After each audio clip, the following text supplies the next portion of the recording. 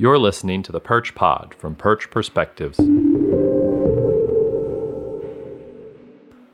Hello, listeners, and welcome to another special episode of the Perch Pod. As usual, I'm your host. I'm Jacob Shapiro. I'm also the founder and chief strategist of Perch Perspectives, which is a human-centric business and political consulting firm. Joining me on the podcast today is Tack. Sim is a geopolitical and military analyst at Force Analysis. He's also an old colleague back from our Stratfor days. It was great to get a chance to reconnect with Sim, but also to get his very insightful views on what is going on in the Russia-Ukraine war. We are recording Monday, March 7th at 9:06 a.m. Central Time. This should come out as soon as we can get it recorded and up, but if anything happens between now and when you listen to this, apologies for being overtaken by events. Otherwise, as always, please rate, review, and send the podcast to anybody you think would be interested in it. Take care, and we'll see you out there. Cheers. Sim, it's nice to be reunited. I wish it was under better circumstances, man. Hi, Jacob. Thanks for the sentiment. Yeah, I'm for a cynical geopolitical strategist, I've always been overly sentimental, but we can psychoanalyze me later. It's Monday morning here, March 7th, in the U.S., afternoon European time. This will probably go out, if not today, tomorrow. So a lot can change in 24 to 48 hours. But just where do you kind of see the Russian invasion from your viewpoint right now here Monday morning? Well, right now we're seeing some interesting developments in the battle around the capital, Kiev. So that's one thing, and I'll get back to that. But then separately, we're also seeing the continued efforts by Russia to expand in the south of Ukraine, which is primarily oriented towards the city of Mariupol, which has been catching a lot of headlines. A city that is under siege, right where the advancing Russian line meets the pre-existing Donbass line of contact. So the city is wedged between those two lines, essentially, being bombarded pretty much permanently. And then on the other side of the southern movement of the Russians, we have their efforts to try and make it to the city of Odessa, which eventually puts them in a position to capture that remaining part of the Black Sea coast and possibly connect to Transnistria and Moldova. So those are kind of the big efforts I think that Russia's going through. The ones in the south, they are advancing.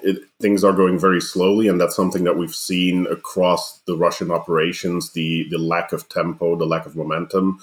Now, when it comes to that offensive near Kiev, that's where the last several days we've seen the Russian forces kind of retake that momentum. They had been facing some counterattacks by Ukrainian forces, but now in the past 2 days, that seems to have turned around again, and it's becoming quite a threatening situation for the capital again. Yeah, I was struck by, I feel like at the end of last week, the general media narrative was about how the Ukrainians were counterattacking and they seemed to be slowing the Russians down and the Russians were incompetent. And then suddenly, I was surprised to read some of your maps and things on Twitter this morning. He's at Tack, folks, if you want to follow him. And it seemed honestly pretty grim, a pretty grim situation for the Ukrainians in general. Are you feeling that grimness, or do you feel like they're going to be able to counterattack to some of the Russian advances that have been made over the weekend? I feel that grimness a little bit.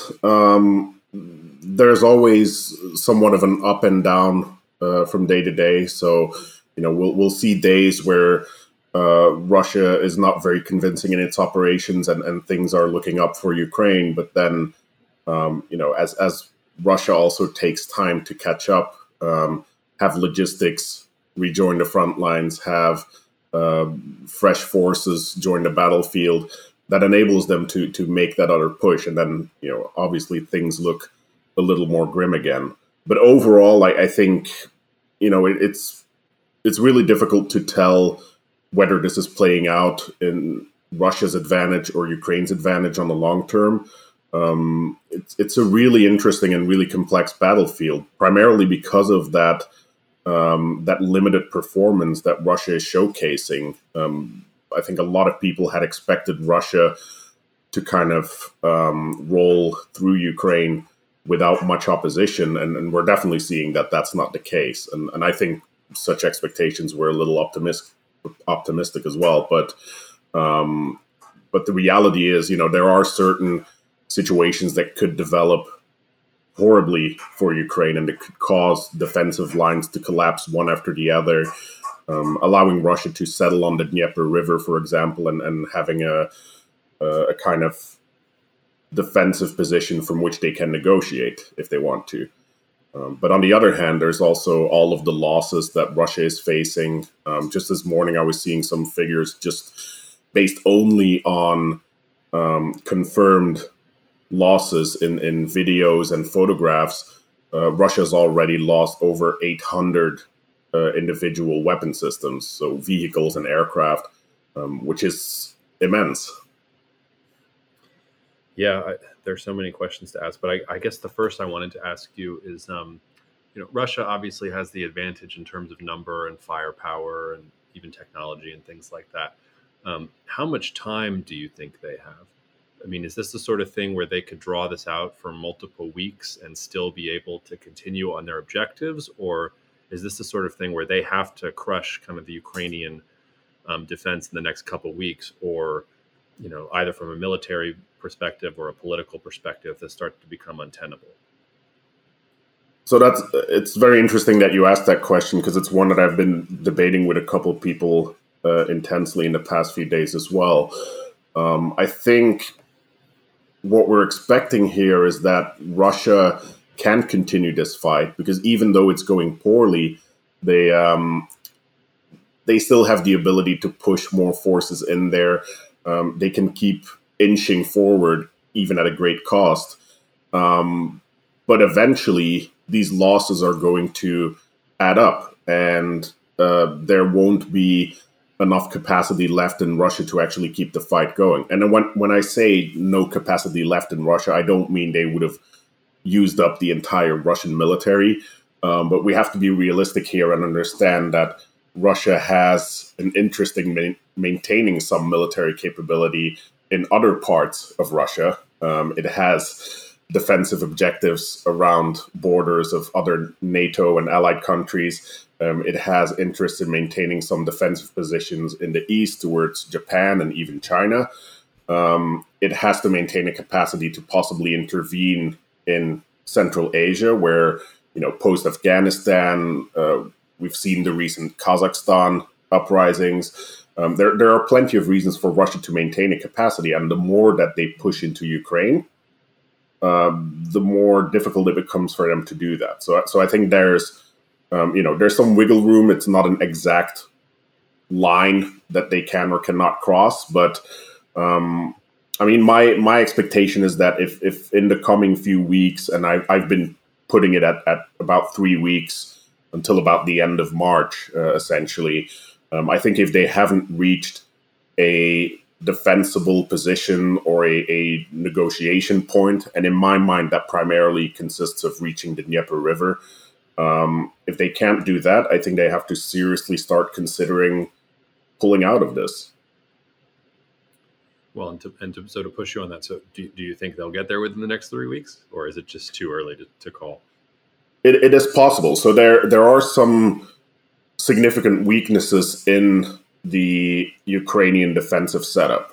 So we were talking about how Mariupol is sitting on that location where the advancing Russian front lines are joining those existing front lines around the separate regions of Donbass. Now that creates a very difficult situation, because as those front lines join, Ukraine is forced to abandon some of these fighting positions that it has occupied for over 7 years. Very strong static defensive positions that it now has to abandon to go and defend from population centers or from hasty defensive positions further inland. So that defensive line starts to move back. Now, when that happens, it frees up the Russian advancing forces as well as those separatist forces they were defending against at one point. And they are able to mass their capacity against that Ukrainian defensive line, possibly pushing it back even further. And you get kind of a domino effect. And they They have to withdraw from one line to the next until eventually they're on the other side of the Dnieper River. Yeah. How you kind of alluded to how things have gone slowly or not so well for the Russians, and obviously some of that is due to, as you said, they weren't expecting as much opposition as they got, and leaving aside whether that was, I mean, that was obviously not the right call at a strategic level.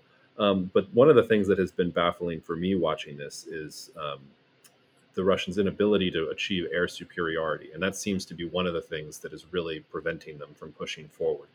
How do you explain that? I mean, everything, I'm not sort of the expert that you are on some of these more tactical areas, but how do you explain Russia not going after Ukraine's air defenses? Was I just underrating Ukraine's air defenses? Were we overrating Russia's sort of air capabilities?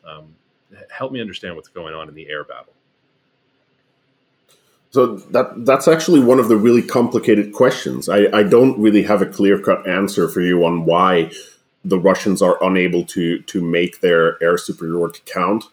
The reality is Russia has a much larger air force than Ukraine ever did. Ukraine, especially after losing a significant portion of its air force in the fighting in 2014, 2015, they had been on a trajectory to rebuild their air force, but the deadline for that, so to speak, was put at 2035.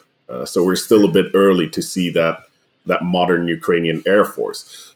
Some of those elements are in play. One of the big things that they had been trying to put in place was the essentially building about half of its modern air force out of unmanned platforms. And so they've had that big emphasis on developing their own strike drones and purchasing the Turkish-made Bayraktar drones. And we're seeing those have a very significant impact on the battlefield.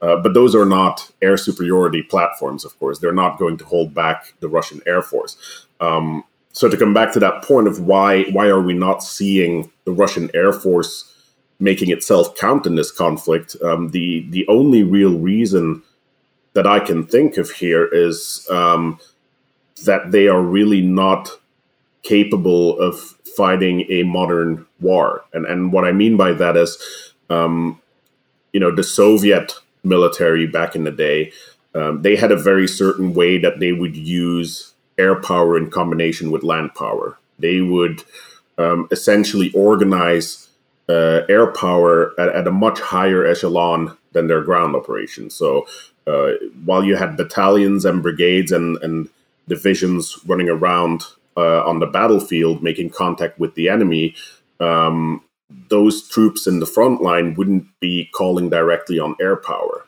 Instead, you would have separately planned missions at division level and above for the Air Force. So a complete misalignment of the use of resources. In the West, since the Second World War, the concept of close air support has been developed quite rapidly, and you have that direct line through joint tactical air controllers on the ground communicating directly with the aircraft. Now, that is something that Russia has tried to develop in the post-Soviet era. Let's say over the past 10 years, that's been something that supposedly was part of their capabilities. But I think right now we're seeing that that's not the case. And I'm basing that on the way that we see the Russian Air Force appear on the battlefield, but also based on some of the communications interceptions that have happened by people in the OSINT community. And they have actually been able to catch some conversations between ground forces calling for air support, and things just go awfully wrong. They clearly don't have a handle on it. Am I right in saying that this was kind of one of the key? I mean, obviously they overran Georgia in the 2008 Georgia conflict, but I seem to remember at the time that Russia was having many of these same issues, that ground forces were not able to communicate with air forces, and the left hand didn't know what the right hand was doing. And even though the Russian invasion looked very impressive, when you sort of looked at what happened in Georgia afterwards, it was pretty telling that Russia had all these vulnerabilities. And to your point, you would have thought that they would have fixed some of these things, but it seems like there hasn't been much progress since 2008 based on what you're saying. Is that fair? Exactly. And 2008 was one of the reasons that emphasis on reshaping the interaction between ground forces and air forces was actually being pushed in the Russian military. One of the problems that they faced in Georgia, which is a little bit different from what we're seeing in Ukraine, is that in Georgia, one of their big challenges was finding targets. And that was one of the reasons that the GRU, the Military Intelligence Service, saw its role in warfare changed a little bit. They were essentially told afterwards to focus a little more on the intelligence part and a little less on the operational part, because during the Georgia war, Russia had the capability to strike, but they didn't have targets at the ready. I think now in Ukraine, we might be seeing the opposite, where there are plenty of targets at the ready, but they don't seem to have the capability to actually get the aircraft on that target. Another element that might play into that also is the availability of precision-guided munitions, right? So this is something in the West we're very used to seeing these kind of air campaigns consisting almost entirely of JDAM munitions and other types of guided bombs or missiles.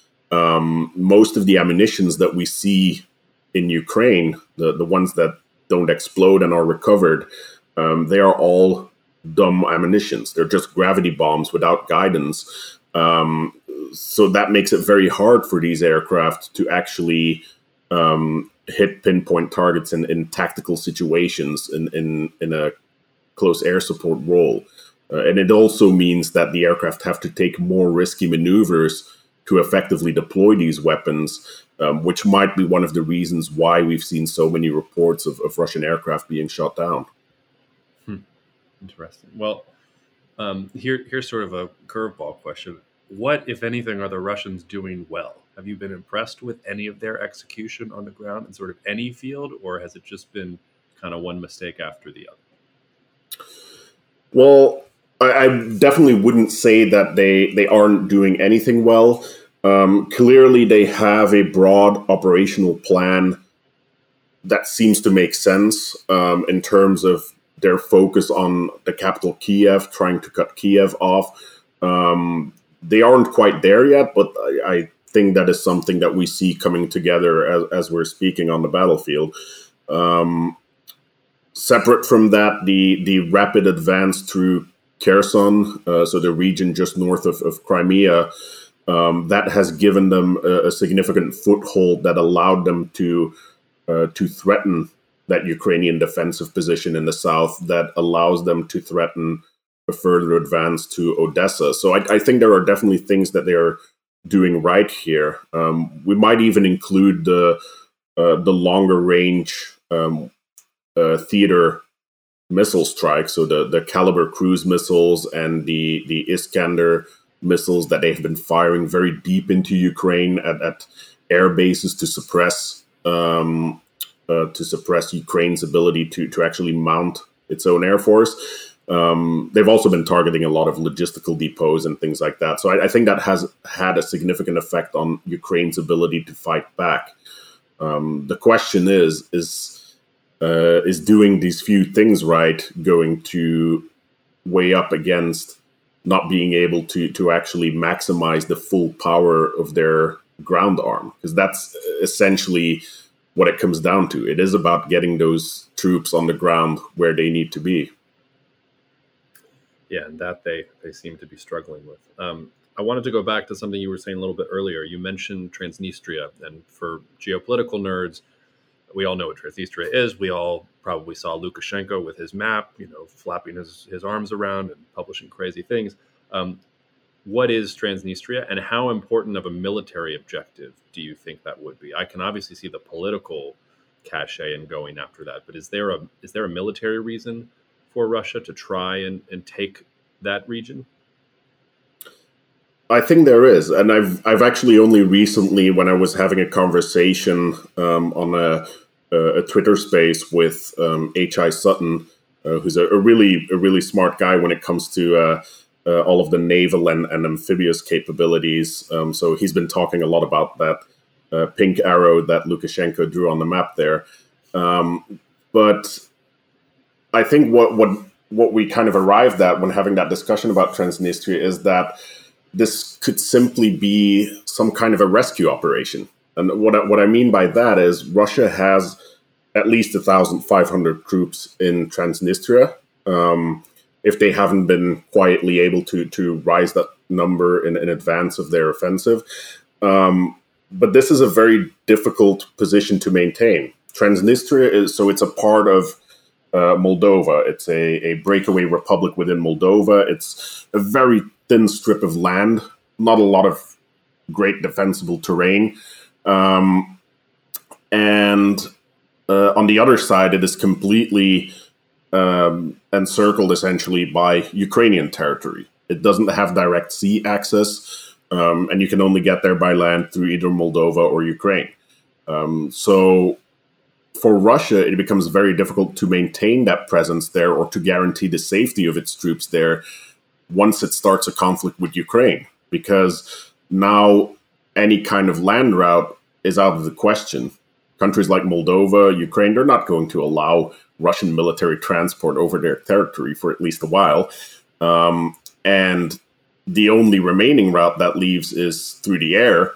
And I think right now the airspace over Ukraine, over Transnistria, and probably over Moldova as well, is at the very least a little hostile to Russian transport aircraft. So I wonder whether Russia realized that as they were planning an attack against Ukraine, that they were essentially realizing that the guys in Transnistria would get cut off. And in order to prevent that, both in terms of not leaving them to get stuck there, but also in terms of being able to employ them at a future date. Perhaps they have future intent to actually involve them in the conflict in Ukraine or to extend future operations toward Moldova. But in order to do that, they need to set up a sustainable line of communication. And I think at this point, the most straightforward way to do that is to connect Transnistria to territories that are under the control of Russia, or if not directly connect them to the sea, and that way have their connection to the Black Sea. Sort of embedded in what you're saying then, though, is that, Russia may not mean to occupy all of Ukraine, but it seems like the Russian military is trying to position itself so that it can occupy some of these key strategic corridors, which kind of goes against what the Russians have said. Well, everything that has happened has gone against what the Russians have said. But even in the last day or two, the Russians have said, yes, just recognize Donetsk and Luhansk and let us appoint our own prime minister and everything will be fine. It sounds like what you're saying is that's not what their actions on the ground are telegraphing. Well, I wouldn't necessarily read it that way. So I understand what you're saying, and Russia is definitely putting in place some some territorial gains that will have long-term benefit to them. Another one that we could refer to there is the control over the Crimea Canal that Russia has reestablished. So by capturing the areas north of Crimea, they've been able to reopen the canal that is pretty much the only source of fresh water, or at least the only real sustainable source of fresh water for the Crimean Peninsula, which had been a big problem since their occupation of it. So that there are some of those localized advantages, but I think on the whole, just because Russia is concerned with the sustainability of its troop presence in Transnistria doesn't necessarily mean that they have a goal to permanently occupy Odessa necessarily. If they can get away with it, I'm sure they will. But I'm not sure if that is really feasible, especially when we're talking about occupying all of Ukraine. I think that's where I have to draw the line, and that's simply not feasible. With all of the Tsar's horses and all of the Tsar's men, they're not going to take the west of Ukraine and control that on the long term. I really don't see that within their capabilities. Yeah, it's hard to imagine that. Zooming out a little bit, to kind of big picture questions before I let you go. The first is, if you're in Lithuania today, or you're in the Baltics, or even in Poland, should you be afraid right now? Should you be scared of what's going on? Or are the Russians actually showing you that they don't have the capability to do much more than they're doing right now? I had a friend in one of those countries literally ask me if they should be making plans to get out, and I sort of told them, well, I don't think so, because I feel like NATO would probably come to your rescue at that point. Like, it's a different question going after the Baltics, and the Russians don't seem to be able to push beyond that. But I wanted to throw that question at you to see if I was right telling my friend that, and what you would say to that person, and what you think about kind of Russia's threat posture whenever this conflict is resolved. So on a conventional level, I think we shouldn't really fear an escalation into hostilities in the Baltics, or even on the Finnish border, or anywhere else. I think at this point, Russia has already chewed off a little more than it can handle, and its first priority is probably going to be not completely destroying itself over this. Now, in terms of fears and escalation in general, there has been a lot of discussion about potential escalation beyond the conventional, with Russia's decision to put its nuclear forces on higher alert, which is a clear signal toward NATO, essentially saying, don't get too involved in this. We're trying to do our own thing here, and if you push us too hard, we have our nuclear arsenal to strike back. I don't really see that escalation to a nuclear conflict as that likely. I would hope, at the very least, that there is some sense of scale and proportion left in Russian leadership that makes it clear to them that would be a really poor choice for everyone, not just for them, but for everyone, really. Personally, I wouldn't really be packing my bags if I was in the Baltics. But on the longer term, and that's where I think the greater threat is, if Russia gets away with some kind of a victory in Ukraine, I think we really need to start asking ourselves, how are we going to deal with that? Because we have seen Russia do what it did in Crimea and eastern Ukraine in 2014. Clearly, they have a problem with accepting the UN Charter, the rules-based international community.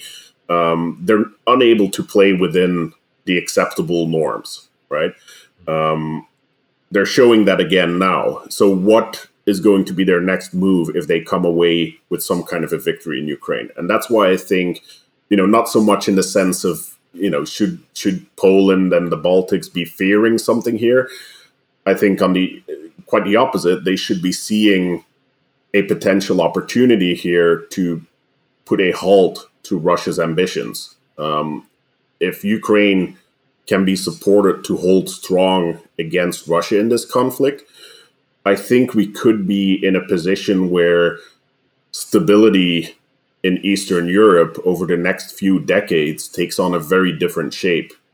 If Russia loses that perception of being all-powerful, or even more, if they lose the actual physical capability, if they continue to push equipment into Ukraine this way and lose it there, I think that puts Russia in a very weak position that essentially reduces the risks that we've been seeing over the past 2 decades. On the flip side of that question, if you were a Russian, policymaker or strategic analyst, and you sort of already alluded to this, are there other parts of the world that you're afraid of? Are you afraid of maybe somebody in the Caucasus taking advantage, or in Central Asia? I know everybody's talking about Russia and China as friends, but China also lost territory to Russia back in the late 1800s, for those of you who weren't around for it, which is none of us.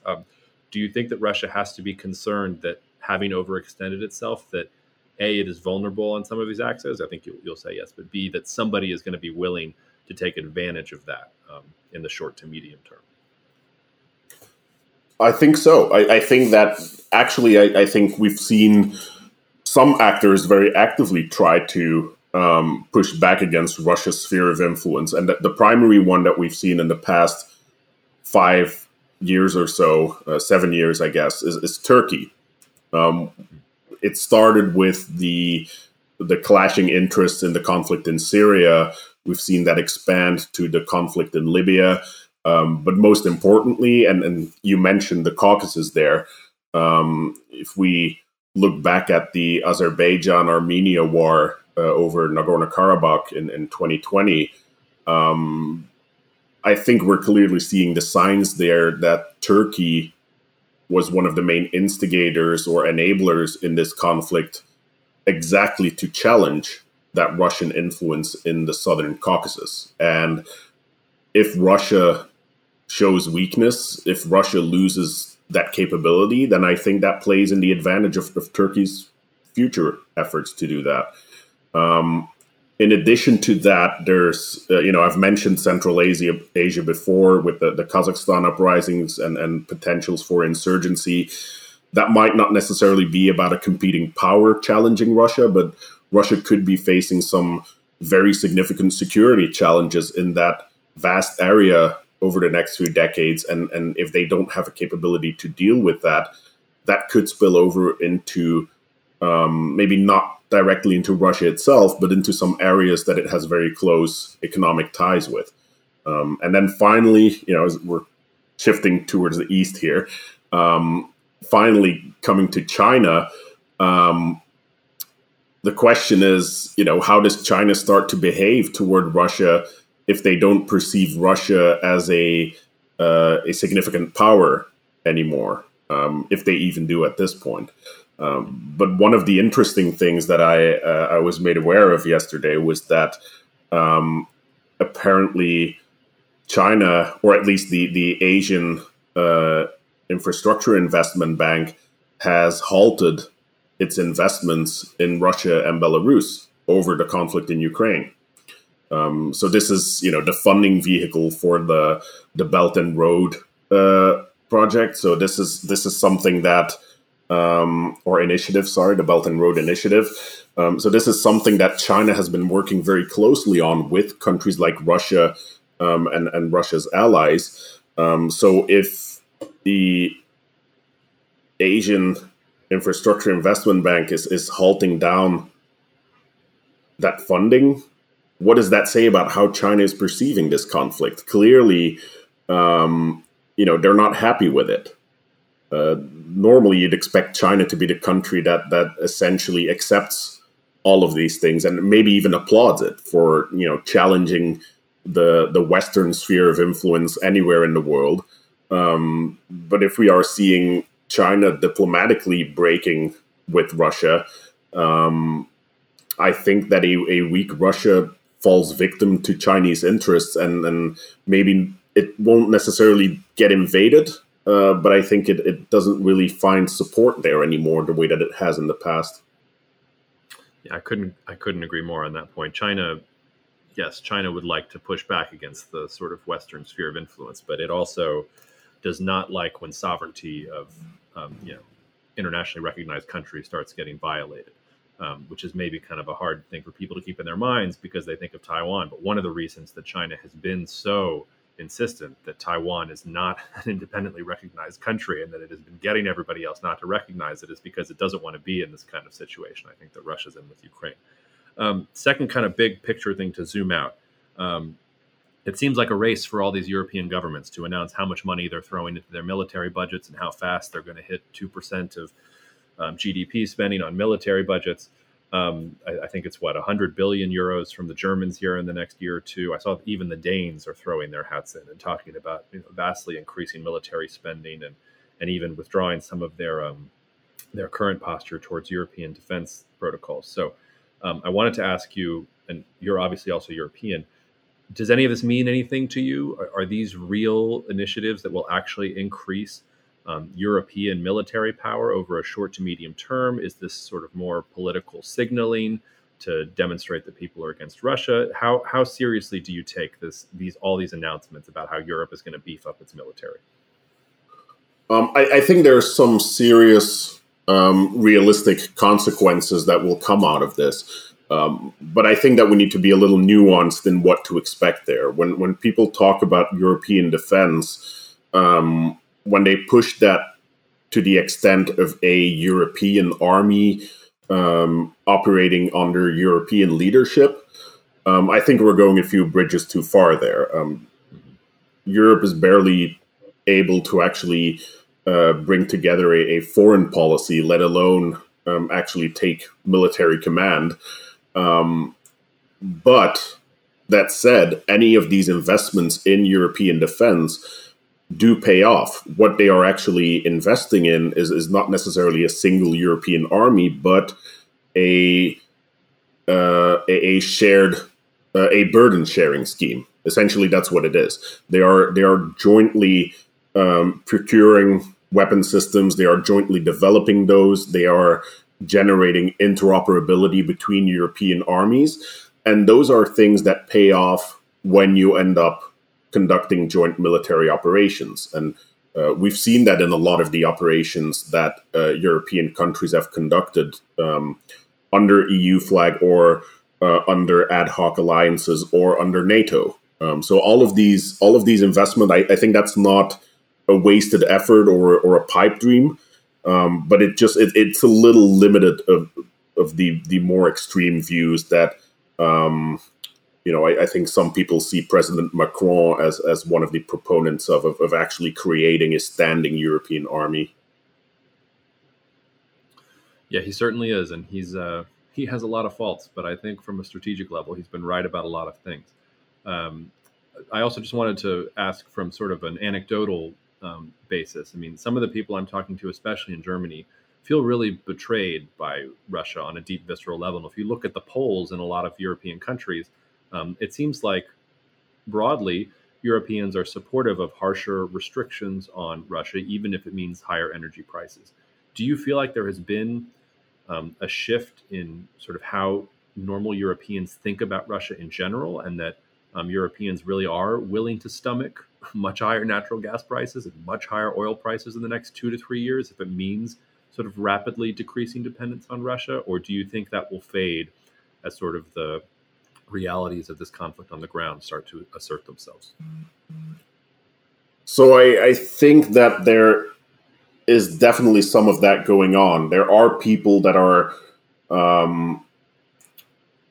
taking on a much more critical stance toward Russia, that are willing to stomach some of these energy prices. Luckily for them as well, we're nearing the end of winter here in Europe, so the natural gas demand will start to drop, and it probably won't bring prices down to what they were before the winter, but the pain probably won't be the worst that it could have been.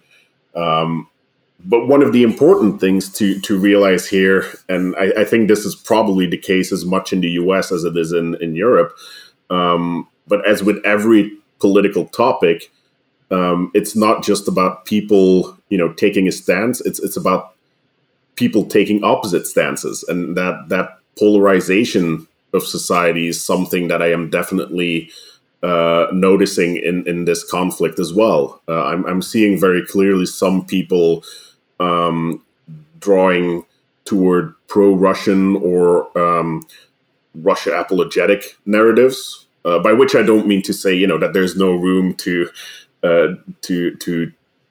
talk about Russia in anything other than a negative manner, but some people are taking liberties with that, obviously, and especially when we see the way that people are sharing certain narratives from social media. There's propaganda going on both sides of the conflict, and it becomes very clear once that hits the European social media crowd which side of other political divides they are on, based on which propaganda on the Ukraine conflict they start to spread. Sim, this has been great. Is there anything I didn't ask you that I should have, or anything that you're going to be watching very closely going forward that we didn't talk about already? No, I think we've actually kind of covered everything. If you'll allow me, I'd like to, you mentioned my Twitter @SimTack. We're going to continue to follow the conflict there, me together with some of the other people I work with, being Kupsu and the Tresfa. If you're not following those people, they're doing some really great work on OSINT and IMINT. And yeah, we're gonna keep trying to figure out how things are evolving on the ground, and how exactly the Russian military, how the Russian military has ended up screwing itself over here. Well, I highly recommend Sim and everybody to everybody who's listening. Sim, thanks so much for taking the time. I really appreciate it. Maybe we'll have you back on here in a couple weeks to talk about what has happened over that time period. But in the meantime, thanks again. Cheers. Thanks, Jacob. Thanks for listening to the latest episode of the Perch Pod. If you haven't already, you can find us under the name The Perch Pod on every major streaming platform. Subscribe for downloads, follow us, all that good stuff. If you have feedback on this episode or on any episode, you can email us at info@perchperspectives.com.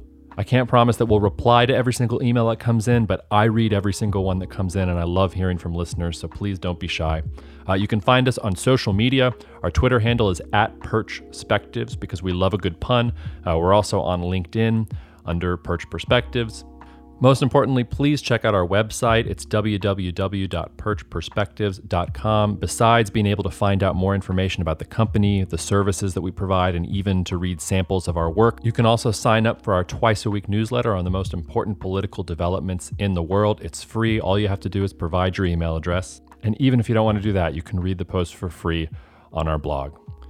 Thanks again for listening. Please spread the word about Perch Perspectives and the Perch Pod, and we'll see you out there.